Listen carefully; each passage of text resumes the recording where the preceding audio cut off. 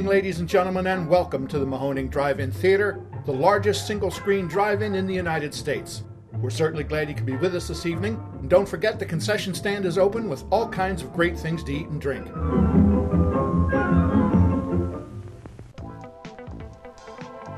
89.3 Mahoning Drive-In Radio, your old friend Virgil back once again for another exciting episode of the podcast. As you guys know, the only podcast dedicated to the love and revival of our beloved drive-in culture. Joined as always with my co-host extraordinaire and general manager at the Mahoning Drive-In, Mark. Say hello, Mark. Hello, I manage generally. It's been quite a ride, man, and it has literally only been 2 months here at the Mahoning Drive-In Theater, and the teamwork's amazing. Mark, you have been absolutely amazing. The Patreon has really taken off, and now that we're having our in-person screenings, it's just glorious. The whole family's back together. So can we tell a story? Can I break in and tell a story about this Patreon? It's because it's a moment of great embarrassment, but I'm sure we'll all laugh about it in 4 or 5 years. So the Patreon shows, forgive us if we talk a lot about these. The highest level of Patreon is Simplex, and part of that you get a free virtual film screening once a month, and then the following week we do it in person in the theater the months that the theater is open. So what we do is we try to put together a really fun pre-show of like trailers and shorts and clips and ads and weird things like that, and then a feature film all in 35, all from our personal holdings. And you may have heard, if you've listened to all these podcasts sequentially, we've come into a lot of 35 millimeter in the last couple of months. Many features, many trailers, and reels of things. So we picked a feature that one of our members had donated to us, feature film, that we hadn't screened. We've screened it before, but we hadn't screened that print. And then I went into the vault that we now have of all these trailers and things. And this person, one of the collections we bought was from an older gentleman who passed away, and he had been a film collector for years, and he had a lot of film. And one of the reels, he had reels, and they were labeled titles.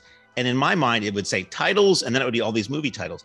And I'm like, well, surely these aren't 20-minute reels of just the opening titles to movies. I mean, why would you have that? It must be he just called trailers titles for some reason, right?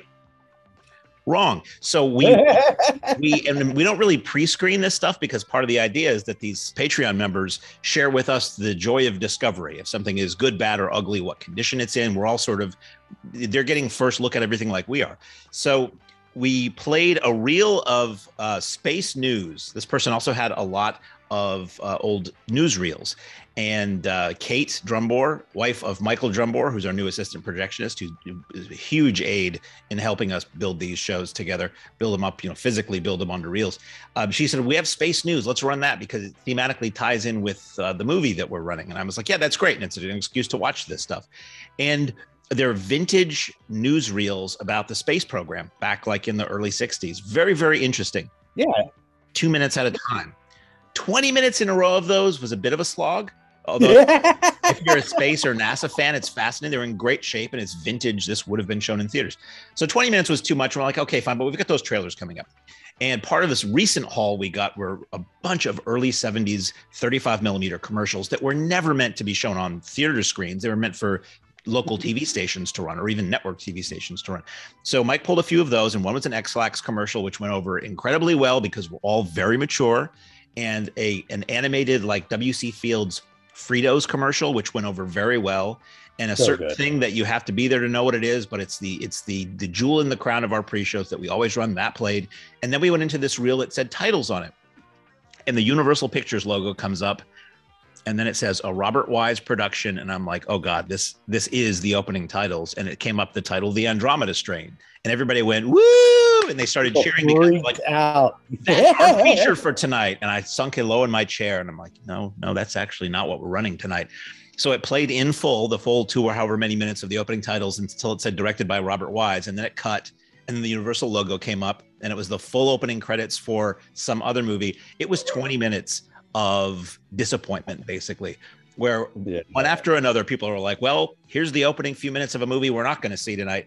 And eventually we got to the end. And all of these movies are movies I would have watched and people would have probably enjoyed and sat through, including one called The Lost Man, this early 70s Sidney Poitier film I'd never heard of before. Looks like it might even be kind of hard to find. So I actually went in and had Mike apologize at the end of that reel because we didn't know it wasn't trailers. And then we ran the feature and it was fine. But that's something I'm going to take a while to live down, and I will endlessly try to make up to people that you're not just going to see the opening crawl of like 6 different movies. I gotta say, I think everything was made up with that X-Lex commercial, which just brought the freaking house down. It was amazing, super fun as always. And that's the fun of the Patreon screenings, you know, like you said, we're kind of discovering this stuff together, and it's always a ride. As Gump would say, it's a box of chocolates at those shows. So yeah, exactly. But we're gonna jump in today with a little bit of a calendar preview and review. So things have been moving on amazingly here at the Mahoning Drive-In Theater.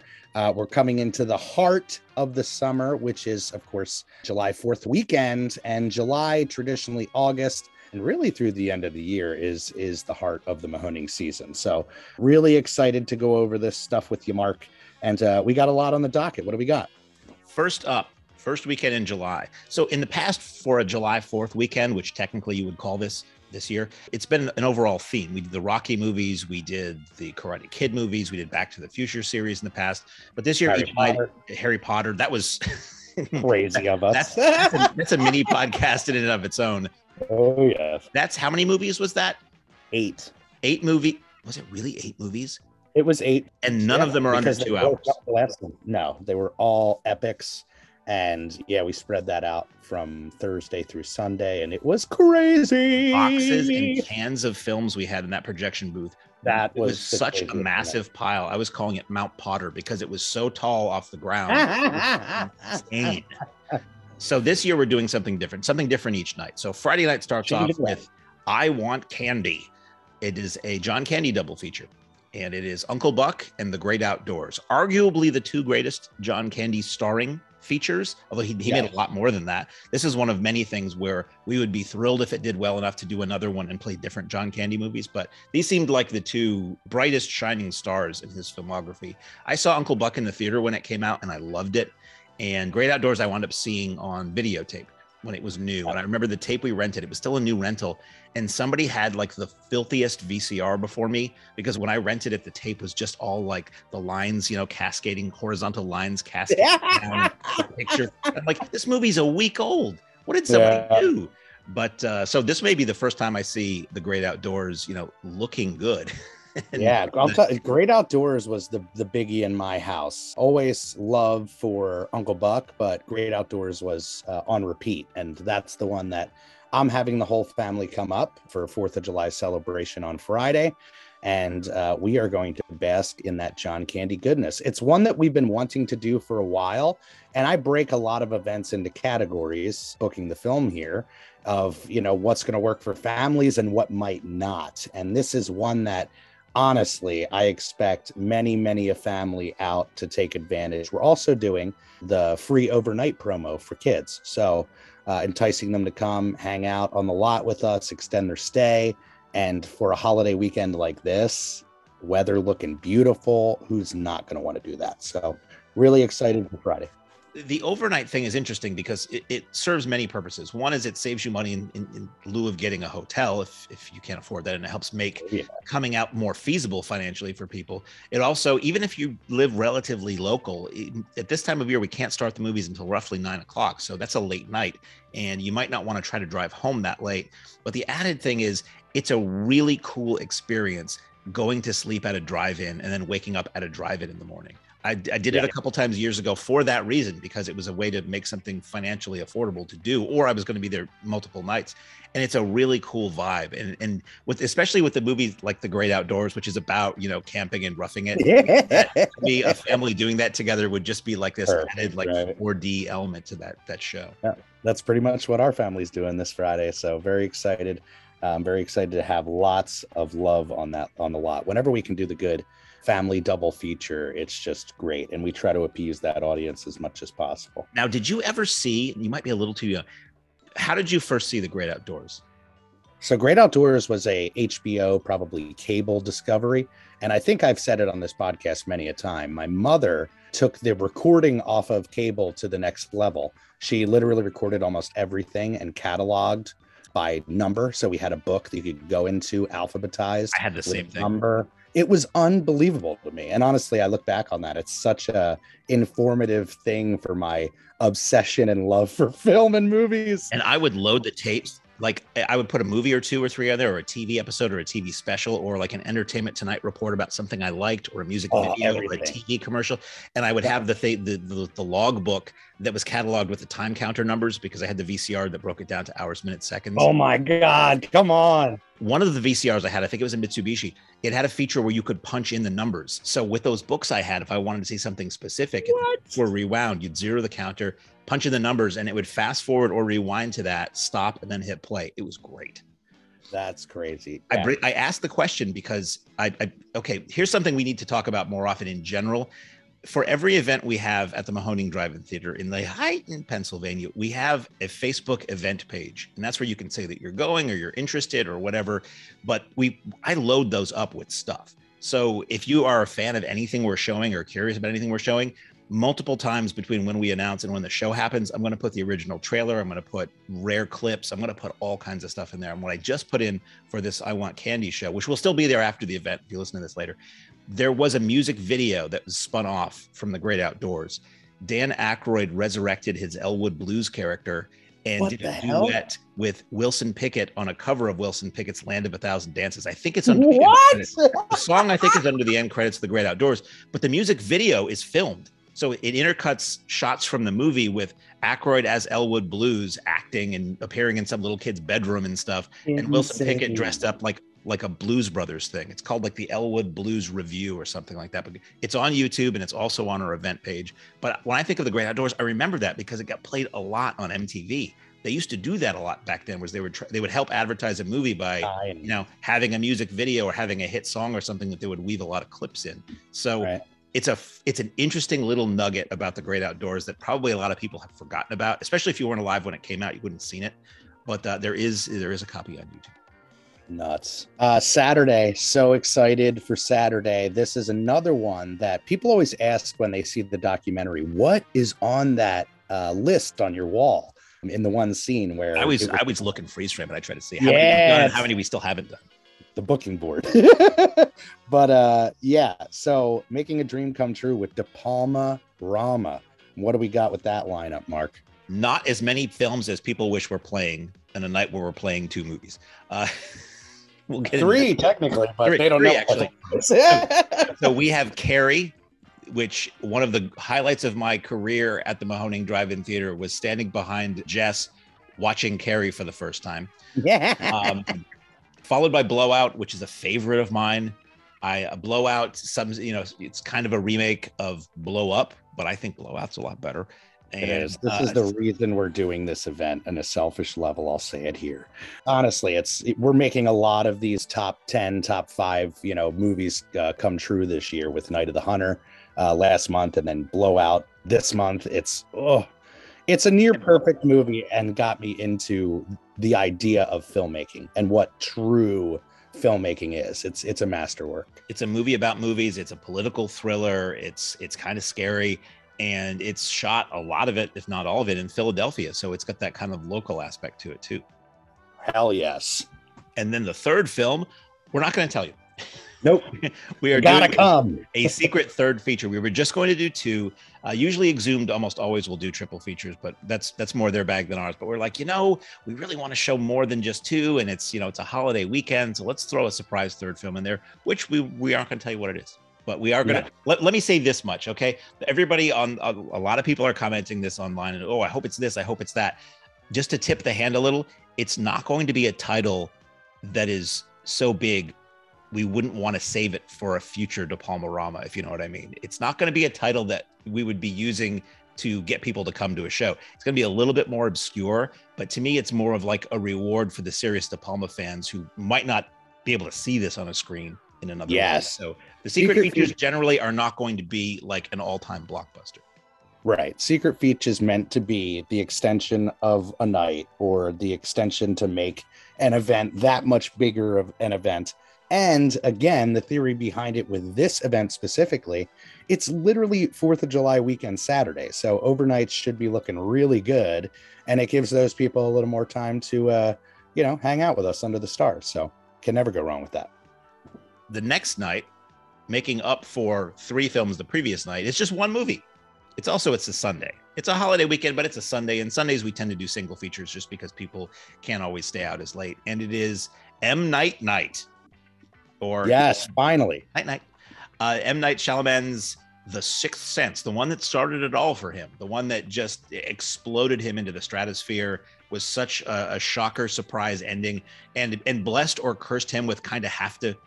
I always wonder, does he always want to do the twist endings, or does he feel like he it's expected of him?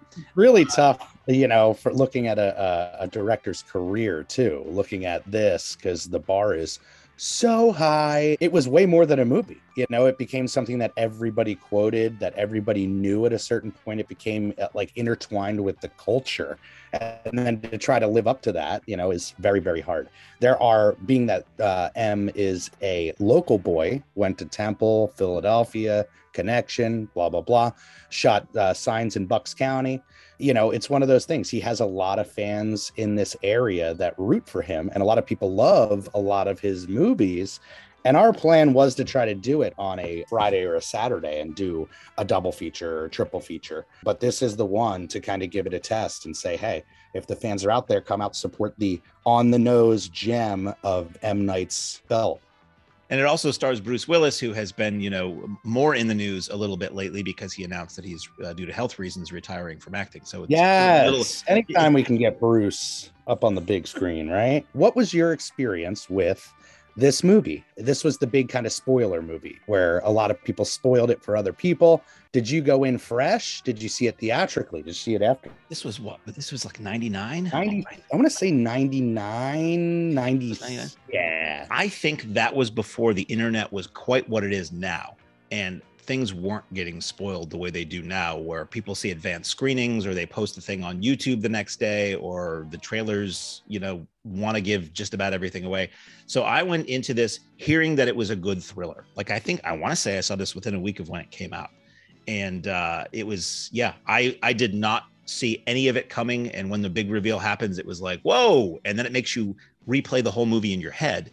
Or I guess maybe it does replay the movie a little bit at the end, but it's one of those movies that is rewarded by another viewing, because you can watch it knowing the secret of the film, and you can see where it totally works all the way through. Even if you know it, you can see that they never really kind of broke the rules. So I remember it being really good. I think I saw it once, maybe twice in the theater, and then maybe once on video, but really not since, probably not since 2000, like really not since it came out.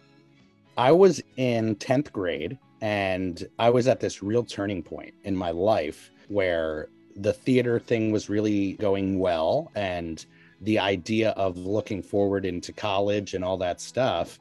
And I gotta tell you, as much as Ben and Matt Damon's story was an influence with Good Will Hunting, and then the Kevin Smith connection with the kind of do-it-yourself attitude, the fact that M. Night hit it when I was in 10th grade and became this kind of hometown hero planted the seed of Temple and planted the seed of film school, and it's easy to look at his later career and kind of mock some of that work. But for a while there, he was a king. He was a god in the area, and especially for young filmmakers like myself, he was an influence to a lot of people. And I'm sure launched a ton of ships with that film. And now, is this a film that was we get this from Disney, do we not? Sixth Sense, we did get from the vaults. It's one that was on our eye, and we actually requested another M. Night film, which you might think would go perfectly with this as a double feature, but blows my mind. There is not a print available, at least in the old Disney vaults. So that's another reason why we decided to make this a single feature. Good evening, ladies and gentlemen. The management of this drive-in theater is happy to announce you can enjoy your favorite form of movie entertainment regardless of rain. No longer will it be necessary to let rain spoil your fun. Now you can keep your windshield clear and dry with a Drizzle Guard. Simply attach it to your windshield, and in a jiffy you're enjoying the movie without constantly running your windshield wipers. A Drizzle Guard will save you gasoline and wear and tear on your batteries. After the show is over, all you do is take off your Drizzle Guard, roll it up, and it's ready to be used again, just like an umbrella. So next time it rains, don't sizzle in a drizzle. Get yourself a Drizzle Guard and enjoy the show. Drizzle Guards are on sale now at the concession center. So after that, on Tunnel Vision Tuesday, Exhumed Films does these. In case you hadn't heard, Exhumed Films has been doing Tunnel Vision Tuesday with us for like 2 or 3 years now, where they play a single feature on a Tuesday night, and they will have an extended trailer reel of trailers that complement the film. So it'll be same director, same actor, same genre, same era, something like that. And on Tuesday, July 5th, once you've recovered from the sound of the boom booms in the sky, it is Prince of Darkness from 1987. This is John Carpenter's Prince of Darkness. This is a movie that came out in 87, really did not do very well, and in ensuing years has become a lot of people's like favorite John Carpenter movie. It's like really popular now. And it's this strange tale of like it's hard to describe. I can never get my head quite around what the plot is. It's these like paranormal researchers in this old church, and there's the devil and Jameson Parker and Alice Cooper pops up. Alice Cooper as like a possessed homeless person. It's a weird movie with like a really it's got that Carpenter score and it's really an strong underrated Carpenter for sure. Strong sense of dread in that film. Oh yeah, when we did our Carpenter event, one of 2 of them, this was one that really shined for people. And also, what's the other one with Sam Neill? In the Mouth of Madness. And In the Mouth of Madness, man, people love that movie. And again, like when you're a fan of a director's work, you know, sometimes you dig deep into that catalog and find the one that speaks to you. And man, tickets are doing insanely well for Prince of Darkness right out the gate. But you expect that every time Carpenter comes around. We follow that Friday is the return of, let me tell you, and you know, we don't say this about just everything because it's not true about just everything, but tickets have been flying for this event. This is Drive-In VHS Fest. Biggest event of the year. Yep. This is our 6th time out. And, you know, in keeping with the overall theme, it's Drive-In VHS Fest 666. It's the show we do with the gang from Lunch Meat and Saturn's Core Audio and Video. And it is a 2-day celebration of VHS, analog media, and the video store, basically. And it's honestly our biggest event of the year. We have like 40 vendors each day. We have a couple bands play each day. Guests, we have Ginger Lynn this year. We're going to have a couple directors coming out. So it's really an all-out festival. You know, when we got into this and started offering the overnights, doing the posters, my mentality was thinking like, man, this is really like, you know, the music concerts that we go to and stay 3 nights, you know, and make a whole weekend of it. And you're fully immersed in it. And man, this, talk about a collision of culture.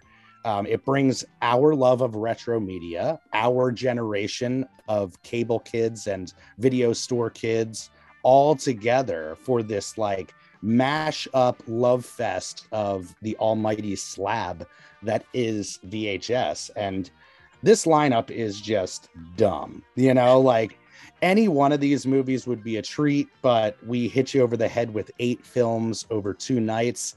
And what I'm most excited for, usually one of my favorite events of the year, has merged with Saturday, bringing in the Found Footage Fest guys to host. And I know they are going to bring the heat. What they're doing is they do a show that is satanic themed, about that whole 80s satanic panic era. And what I believe what they're doing essentially is splitting that up over the course of Saturday night. So before each of our features, they'll come out and show some clips and talk about them. And they're hilarious. Their commentary on the clips and the bizarre pieces of video they find over the years. And then they'll introduce the next film. Let me run down the movies for the weekend. Now, this is insane. And I have to say, some of this stuff has probably never been played on a movie screen before. A lot of these films were made for the home video market. Some of them were shot on video. So I have to imagine some of these are like the big screen, certainly the drive-in premiere. Furrow your brow along with me while I say these titles. Scream Dream from 1989, followed by Girlfriend from Hell, 1989, followed by Satan's Storybook from 1989. And we end Friday night with, this is July 8th, with Mausoleum, 1983, which is a film we actually own a film print of. So there's discussions of whether we might actually be running a print of that movie. Everything else we always run off original VHS tapes. I think that's going to happen because the guys seem into it. The guys, as in Ross from Saturn's Core and Josh from Lunch Meat, are partners in crime on VHS Fest for 6 years now. They're into it. I said to Mike Drumbor, that it's going to be weird to have him come in at like 3 a.m. to run a movie. But, you know, if there's anybody dedicated to the love of 35 millimeter, it is Mike Drumbor. So I think, it's really, really going to be a fun experience for those of you guys that last that long. What's funny too is VHS Fest is the weekend where our 35 millimeter projection booth gets almost no action. I think. Does Jeff usually run the intermission reels on 35, or are we steadily just digital booth up front for the whole show? He has in the past ran a couple of intermission reels, but yeah, I think that's going to be the idea this year. And it's, again, a great opportunity to bring the VHS culture into what we do here, which is a huge crossover. If you're a lover of retro classic media, you know, you're probably a fan of retro classic movies and what we're doing here. So, and part of the aspect too, it's not just the movies that we're screening, it's the guests, as you said, and it's also vendors. We have a lot of vendors coming. The people have been asking to vend at this show for months, like long before. I mean, it's really since we opened for the season, we've been getting messages, and I'm not sure what number we top out at, but I know it's going to be a very robust, and it's not just videotapes, it's videotapes, records, Blu-rays, DVDs, paperbacks, sort of crafts, t-shirts, hot sauces. Yeah. It's like all wrapped. It's like a punk rock flea market, or like a pop culture emporium, to say. Saturday night on the July 9th, we have Vice Academy starring Ginger Lynn and our friend Linnea Quigley, actually, from 1989, followed by Devil's Playground from 1989, then Ghoulies 2 from 1987, and we end the night with a very amazing film. If you've never seen it, oh boy, Rock and Roll Nightmare from 1987. It is John Michael Thor, who looks basically like He-Man fronting a metal band in Canada, fighting the devil with the power of rock. Hell yes. Talk about a reason to stay up late. And people were asking constantly, is Thor coming? Because it is the fourth feature of the night. You know, it's one of those things we feel like we would be shortchanging to bring him all the way out and have to stay up until 3 a.m. to watch his movie. But it's going to be an absolute blast. If you guys have not experienced it, get your butt here. And we don't say this very much, but yeah, super low ticket alert. There's a very high probability that this puppy may sell out. So get your tickets online, like all these events at mahoningdit.com. Sunday, for those who are still vertical after 2 days of that VHS madness, we have another 80s-centric movie, and this is the Mahoning Music Series presentation of Suburbia, Penelope Spheeris's Suburbia from 1983, a tale of wayward youth and punks, and it stars a young Flea, I have to say pre-Red Hot Chili Peppers, and it was released and produced by New World Pictures, Roger Corman's old company. It's actually a movie I've never seen. Really? People are so excited about this film, and it's one that, again, represents something bigger than the film itself. It's about a culture, a mindset, very much like when we do these fan events. This is a great opportunity to do that. So I think we're going to have a band play beforehand and try to lean into the love of the music series of it all. And it's worth mentioning that Justin Savage is a holdover from the pandemic. So he reached out to us in 2020 when everybody was, and was looking for a space to put on a show, had a connection with Prince, had a connection with the music scene, And I want to say the first thing that we did with him was Rock and Roll High School. I think so, yeah. And we got Clint Howard to do a shout out before the movie. And it went really, really well. Like a great, great time. So whenever Justin's out, it's a fun time. And we're happy we could make it work this year with Savage Sunday.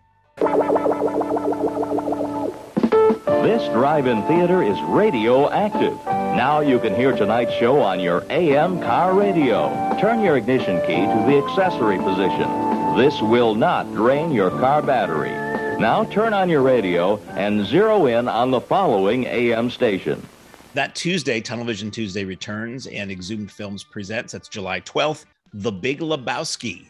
Small, obscure film. I don't know if anybody will show up for it. Yeah, has a couple fans, I think. Talk about a top requested title. Holy Jesus, their love for the Coen brothers and specifically Big Lebowski. As Daryl, one of our hardcore fans and volunteers here at the Mahoning says, it's not a movie, it's a lifestyle, bro.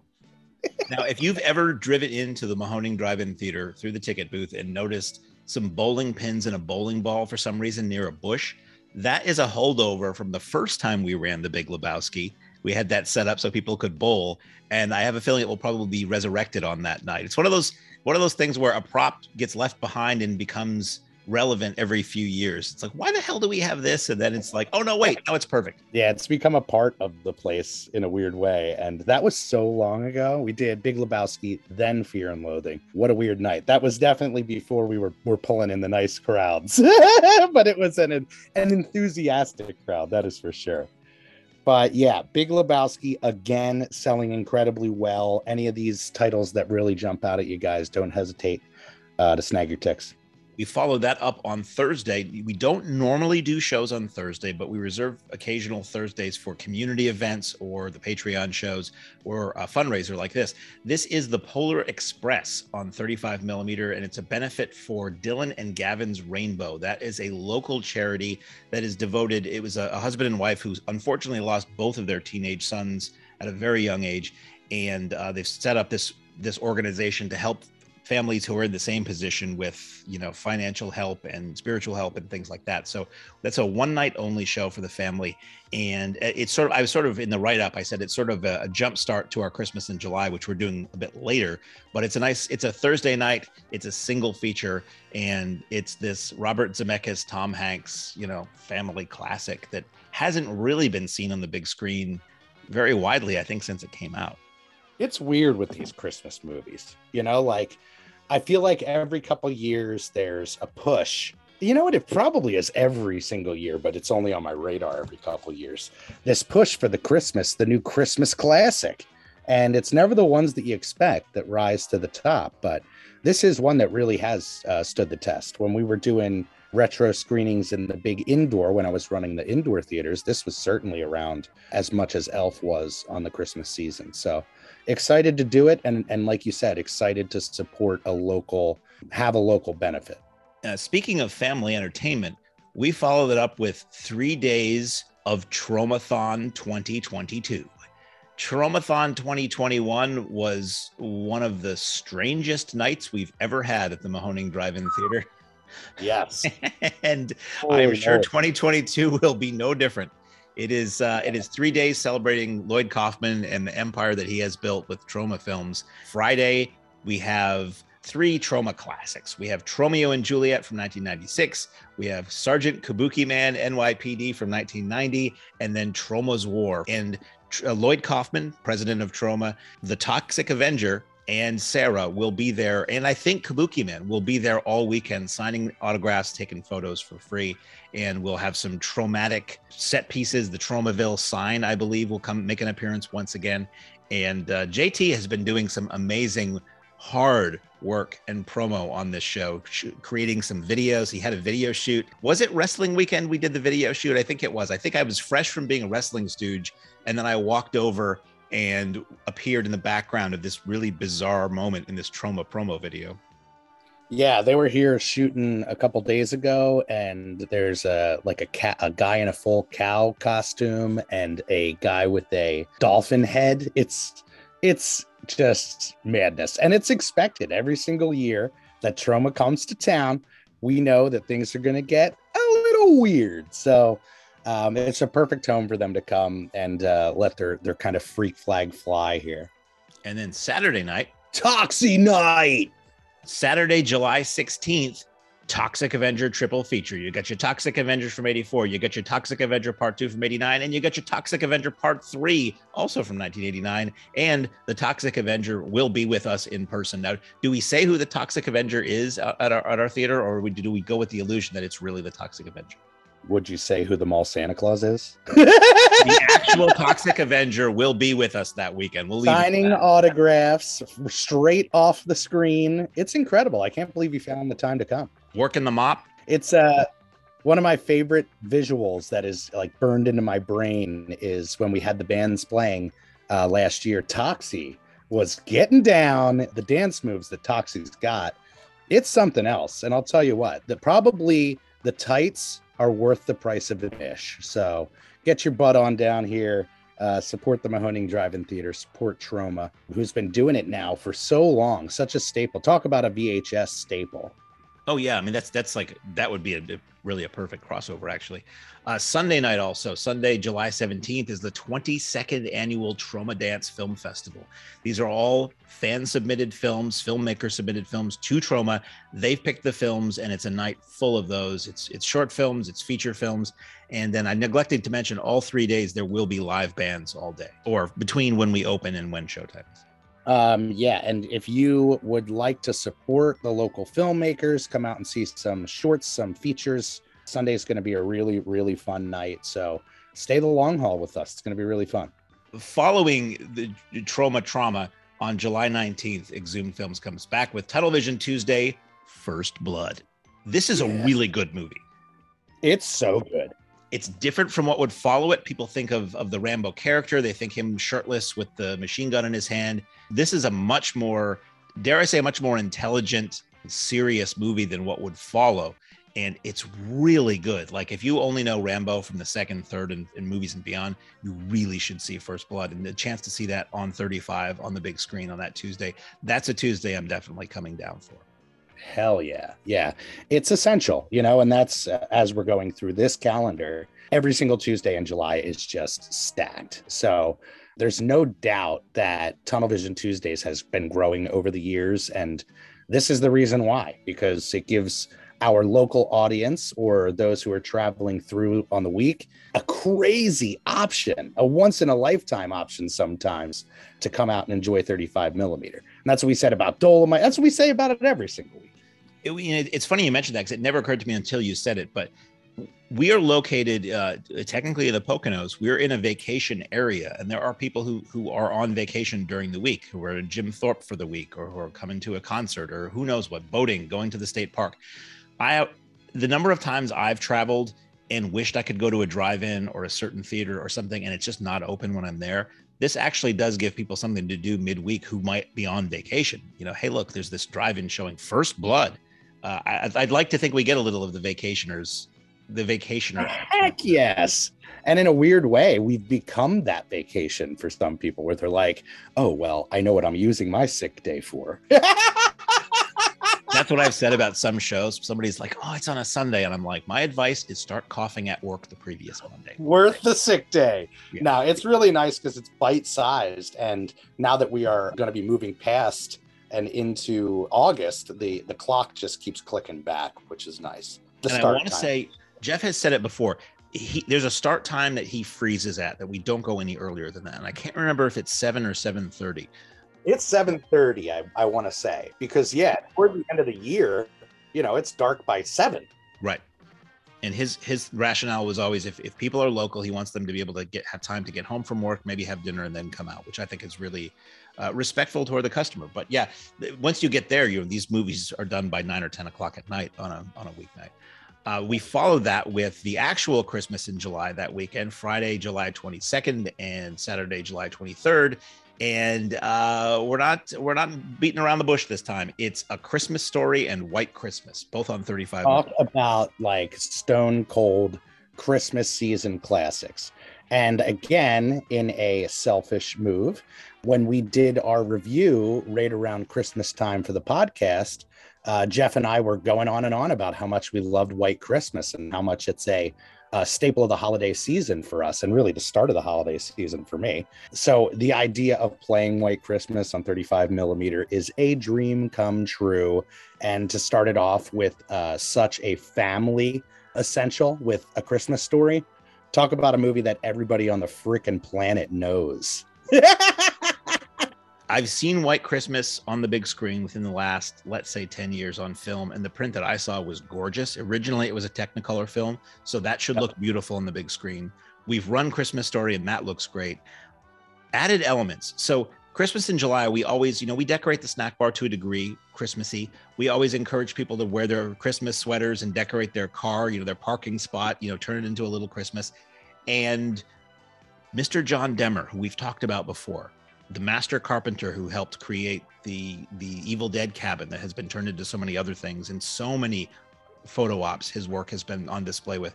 He and his family are mega Christmas Story fans. Like, he has tracked down exact replicas of most of what you see in Ralphie's house, down to the radio, down to that silver thing on top of the radio, all of that, down to the clothes they wear in the movie.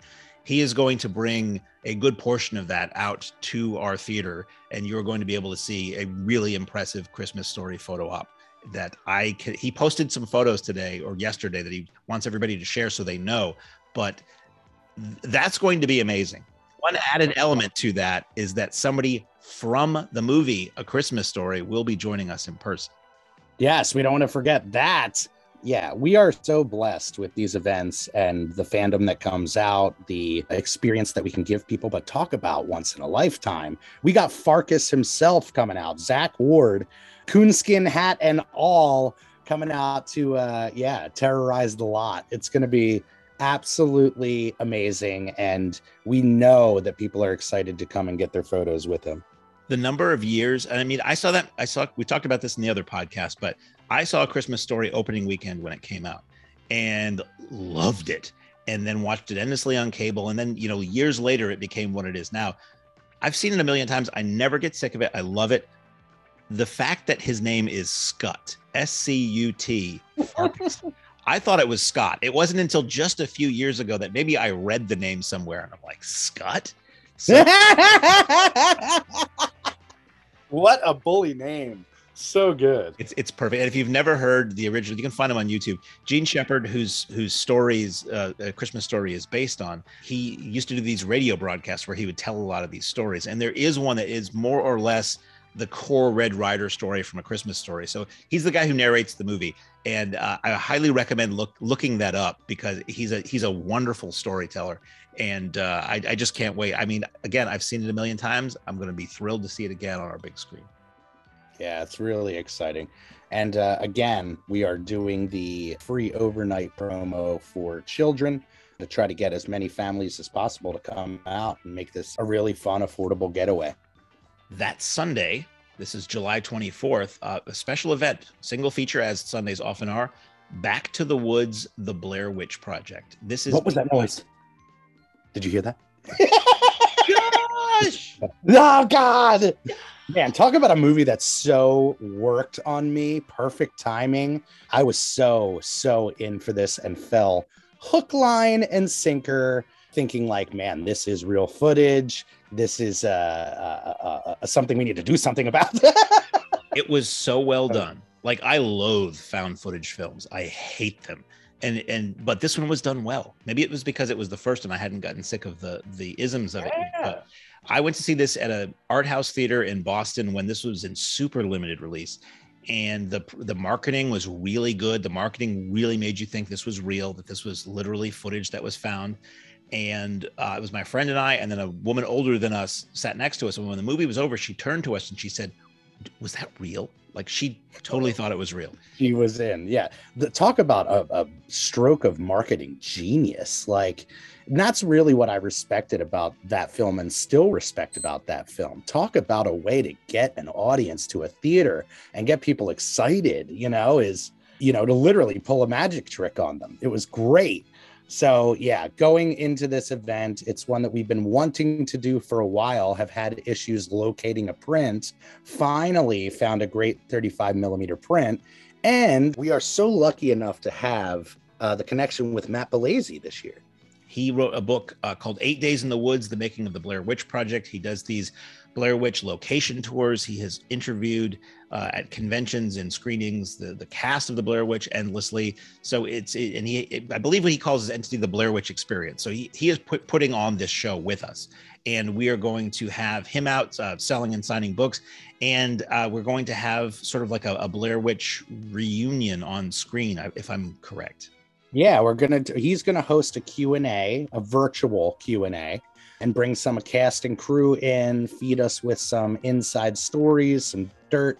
And, if anybody can deliver that on a fan level, it's Matt. When people have said, watching the Blair Witch Project at a rural drive-in, which we are, at night you look up and all you see is stars, and you look around and all you see is trees and hear frogs and peepers and animals. I think that's going to be a pretty immersive way to watch this movie, especially if you decide to stay over with the overnight pass and maybe sleep in a tent after that. Now, we're not saying we're going to go around and rustle tents or anything, but I think what you've got in your brain after watching that movie is going to be all the help you need to not get a good night's sleep. Yeah, we'll leave it up to the fans to stack rocks and hang things from the trees. Stand in the corner. Oh, it's so good. Like I said, we really do add an element of the grindhouse when we can deliver these immersive events. It really does dare you not to come and experience the madness that's happening in this perfect enclosed kind of dome-like setting of the Mahoning Drive-In. Just like the reason Camp Blood works every single year, watching slashers in the woods, it's kind of perfect. Television Tuesday after that. We're almost done with the month, folks. Television Tuesday on July 26th, Exhumed Films. Again, going with these obscure titles. I don't know if anybody will show up. Star Trek II, The Wrath of Khan. Bring in the heat, yo. Getting to the end of the month, but bring in the heat. It never ends, dude. It's crazy. I saw this movie in the theater when it came out, opening weekend with my father. I didn't know much about Star Trek at the time. I was a Star Wars kid. And it had the word star in it. It was about space. So there's my interest. I think I'd maybe seen a little bit of Star Trek in reruns on TV, but I remember really liking it and it being kind of scary, like where they put the worm in Chekhov's ear and stuff like that. It was a creepy movie and just super dramatic. This movie is like a great sci-fi movie. It's a great kind of like space action movie. Ricardo Montalban, again, super dynamic as Khan. Enough said. It is so good. Everybody, people still think this is the best Star Trek movie, and we've had many entries since this one. So I'm sure this is going to be a total blast on the big screen with everybody. People beg us to they see the poster on the wall and they beg us to bring back Star Trek Weekend. They're like, please, I missed it, And this is a little bite-size entry into the series. So hopefully you guys can come out, let your fandom fly, and set phasers for fun. There it is, baby. Home run. There you go. And that weekend, Exhumed Films comes back with one of my favorite events of every year. This is Schlockorama. Yeah, talk about an overload to your senses. If you are a fan of a certain genre, a certain era of film, this is just like, oh my goodness, overload to the senses. Hit them with this insane lineup. Now, this is what when people think of drive-in movies in quotes, this weekend is what they're talking about. Friday, July 29th is Weird Aliens. It's The Creeping Unknown from 1955. This was the first of the Quatermass movies from Hammer Films. It, The Terror from Beyond Space from 1958, which was, some say, the inspiration for Alien. Man from Planet X from 1951. And we wrap the evening with the insanely kitschy Frankenstein Meets the Space Monster from 1965. Come on. That's a weekend right there. No, that's one night. That's like the greatest programming ever on late night television. Isn't it? What I mean? It's crazy. Predominantly, these are movies that no other theater would show because they've sort of become sort of obscure. They are perfect drive-in movies. They're a total blast. They're all relatively short, so the night moves right along. And this is the stuff I grew up with when I was a kid. Channel 56 and Boston Creature Double Feature. This is what they would run every Saturday afternoon, in pairs. So I love this stuff. And I never thought I would ever have the chance to see these in a theater, let alone on original film prints. I'm so glad that weekend became such a hit. When we first started doing the retro programming, we tested a lot of stuff out, And Schlock was right out the gate a magnet for cool, you know? It really plays into what we represent as far as the drive-in culture and the programming with what we bring. People look forward to it every year. And they're totally family friendly. That's the thing too. Most of our horror shows really aren't. I mean, people bring kids anyway, and we've talked about that in the past, being introduced to like R-rated or horror films at a young age. But this is one that these movies they're made before ratings, but they're just totally squeaky clean. I mean, they're filled with monsters and murder, but they're not, you know, they're old time fun movies. Saturday, July 30th, Strange Sea Beast. It kicks off with one that I think a lot of people will be coming just for this. Godzilla 1985. This was the film that said it brought Godzilla back after being away for a couple of years.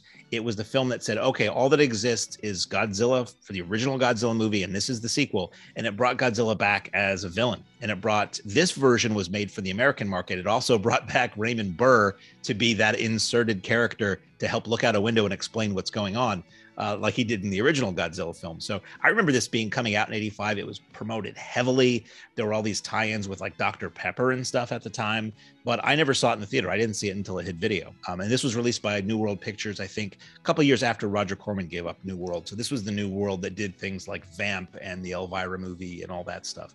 But anytime we show Godzilla on the big screen, it's a hit. People cannot get enough of the big G.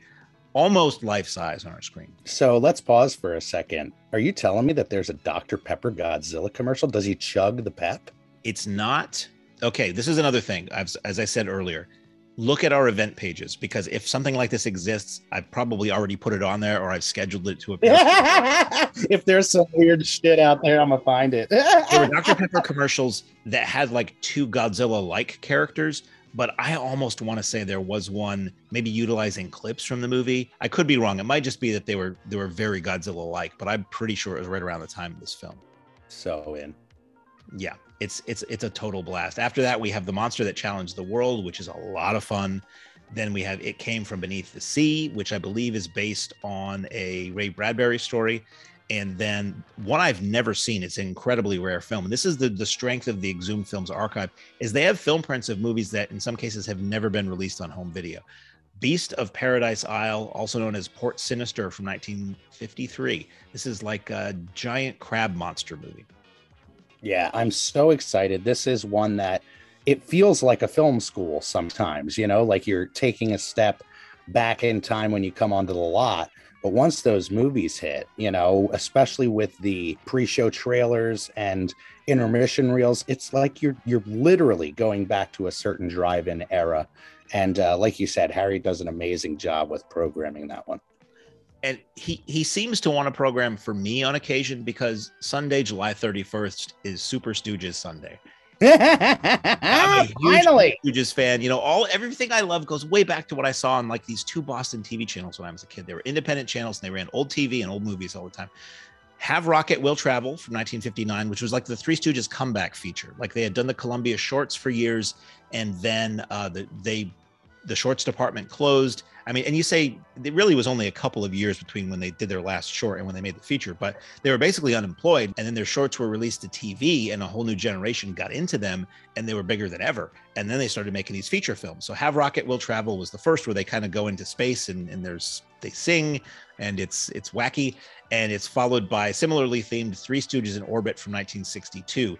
What's also cool about this is originally this had a short film attached to it, like a featurette or short subject called The Three Stooges Scrapbook, which was originally intended to be a color TV series with the Three Stooges, cartoons and live action, which ultimately they did do a couple years later. They called it The New Three Stooges, where you had these new color skits that would introduce color cartoons that they did the voices for. Well, this Three Stooges Scrapbook was a cut down version of that appeared theatrically back in 62. This print of the Three Stooges in Orbit has that. So this Three Stooges Scrapbook, I don't think it's ever been released legitimately on video. So this is a rare opportunity to see this on the big screen as it was originally intended. Yeah, if you're a Stooges fan, talk about a dream come true. And people have come to us many times and said, man, you got to do a Stooges night, you got to do a Stooges weekend. This is happening, guys. So really excited. And talk about a Stooges fan. Some of Jeff's most coveted prints are his Three Stooges. So really, really going to be a fun night for all of us. Now that ends the month. but I would love to hit some highlights of some other things we've just announced if we can. Holy heck, yes. There's so much stuff coming. I'm just going to toss this one out there. I'm really excited about it. On the 12th of August, our AGFA triple feature. For those of you guys that don't know, and if you're a listener of the podcast, it would be pretty hard not to. AGFA giants in the preservation world and have been supplying us with our off-season and now on-season virtual screening titles. And this is like a grindhouse dream come true for anybody. So any one of these titles would be nuts, but we're going to do Double Agent 73 with the one and only Chesty Morgan. The Gate 2, which we've screened in the past. It's like one of those movies people are shocked to hear exists. So if you're a fan of The Gate, come on out and experience The Gate 2. It continues. And then Penitentiary 3, which is one of the most insane movies on the planet. So come on out, witness that. As always, a great option is those overnighters. Mark, I know one you're really excited for in August. Oh, may I?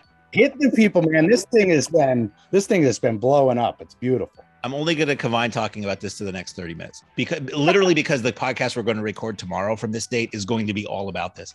I was given the ability to sort of organize a show here. They said, okay, do it. So I did. This is Mahoning Monkey Mania. This is the Monkees now. And it is two really rare 35 millimeter episodes of the Monkees show from the 1973 ABC reruns. They have the original commercials in them. So you've got Saturday morning, like breakfast cereal and toy commercials and promos for TV shows. And you've got, in some cases, music replacements as the episodes were rerun later and later. They would put in songs that were on whatever the current album was. So that's kind of very unique. Why are these even on 35 millimeter? They've only ever been shown on the big screen once or twice at very special events. They've never been shown at a drive-in before. So we're doing two of those, and then we're doing the Monkees feature film Head on 35 millimeter. Also an incredibly rare screening.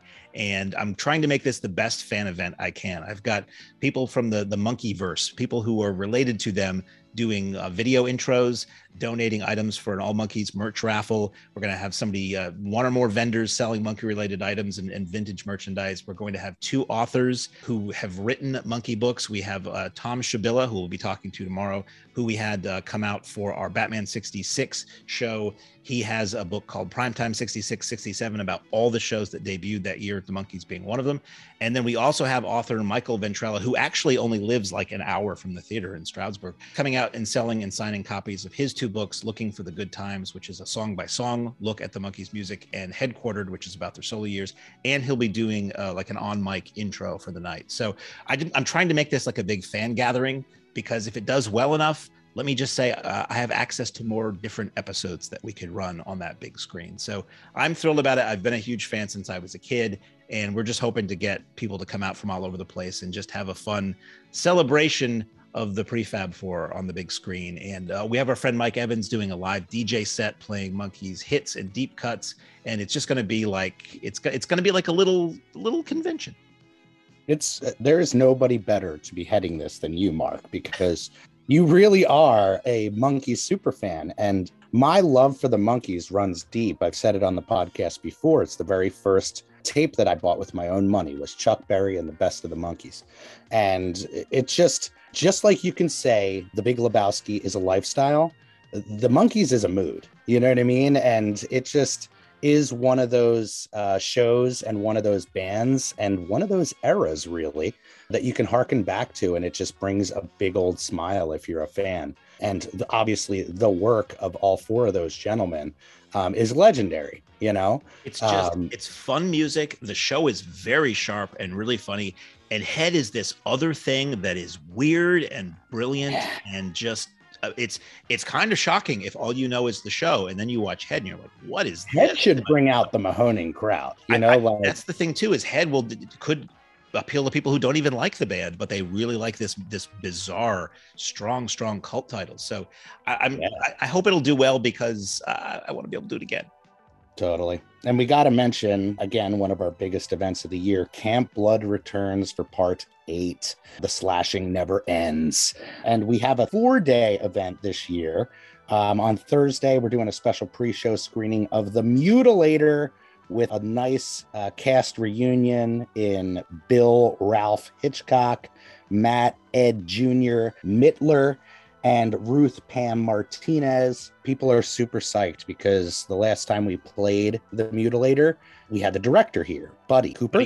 Buddy Cooper. Yep, we had Buddy Cooper here. And he had copies of the theme song to the movie, which is this weird, incongruous, that's right, very catchy theme song called Fall Break, back when the movie was going to be called Fall Break. And he was selling these vintage, like early 80s 45 singles with the picture sleeves. And he had the biggest line. It was great. He was also selling original one-sheet posters, which was nuts, at a really good price. And that night he signed a ton of them.